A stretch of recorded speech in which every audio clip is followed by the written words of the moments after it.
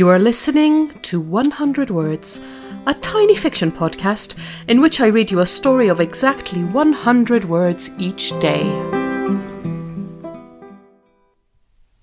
Season 2, Episode 93. Fringe. "You can't have a fringe and that's that," her mum said.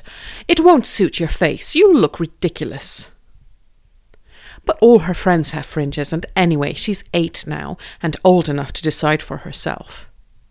When her mum is busy with the baby, she walks nonchalantly into the kitchen, quietly gets the scissors from the drawer and sneaks them out underneath her jumper. She locks herself into the bathroom and climbs onto the laundry hamper so she can see herself in the mirror. Right, how hard can this be? She holds out a strand of hair and snips.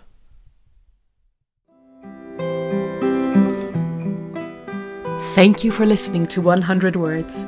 This podcast is written and produced by Marilisa Valtazano. If you enjoyed today's story, why not share it with a friend?